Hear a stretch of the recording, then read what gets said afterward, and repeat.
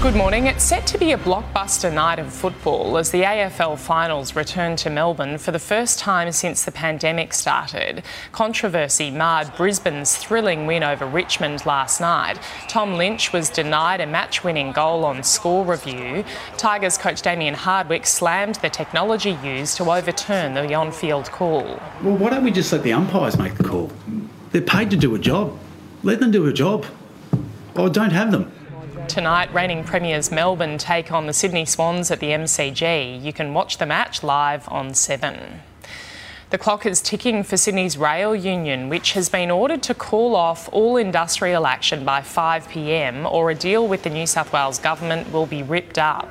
The government has ruled out further negotiations to modify the intercity train fleet, giving union leaders an ultimatum. But they claim the government's latest offer is incomplete. New South Wales nurses and midwives are in hour 22 of their 24-hour strike. They say they're overworked and underpaid and they won't stand for it anymore, demanding a higher pay rise and mandated patient ratios. The walkout ends at 7 o'clock this morning. Victoria has thrown out its work from home rules in a bid to get workers back to the office. The state government will also stop posting daily COVID updates this week, making them weekly instead. Queensland's Chief Health Officer has had his pandemic powers scaled back and can no longer order COVID lockdowns as of the end of October. He'll still be able to give direction on masks, isolation and vaccine mandates for some workers. Meanwhile, South Australia is contemplating scrapping its isolation rules altogether for people who test positive. $1 billion training blitz has been announced as common ground was reached at the National Jobs and Skills Summit.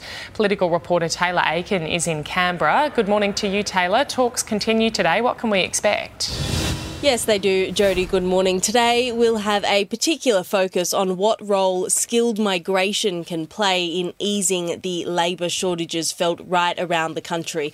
Day one of the Jobs and Skills Summit focused on increasing gender equality in the workforce and a consensus that current enterprise bargaining agreements are broken and the system needs to be rebuilt to boost productivity and ultimately wages. The government kicked off the summit with a bang, announcing 180,000 free TAFE spots next year, the $1 billion commitment to be split by the Commonwealth and the states. But despite the who's who of businesses, unions and industry sitting down to talk, the opposition remains sceptical.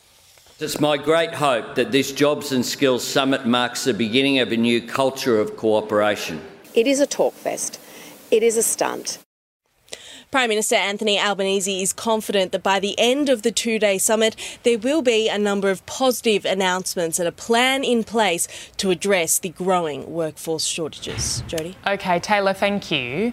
It's looking like Melbourne will vote to change the date of its Australia Day celebrations following the results of a council survey. 1,600 people were asked whether they wanted the celebrations moved from January 26 and nearly 60% said yes.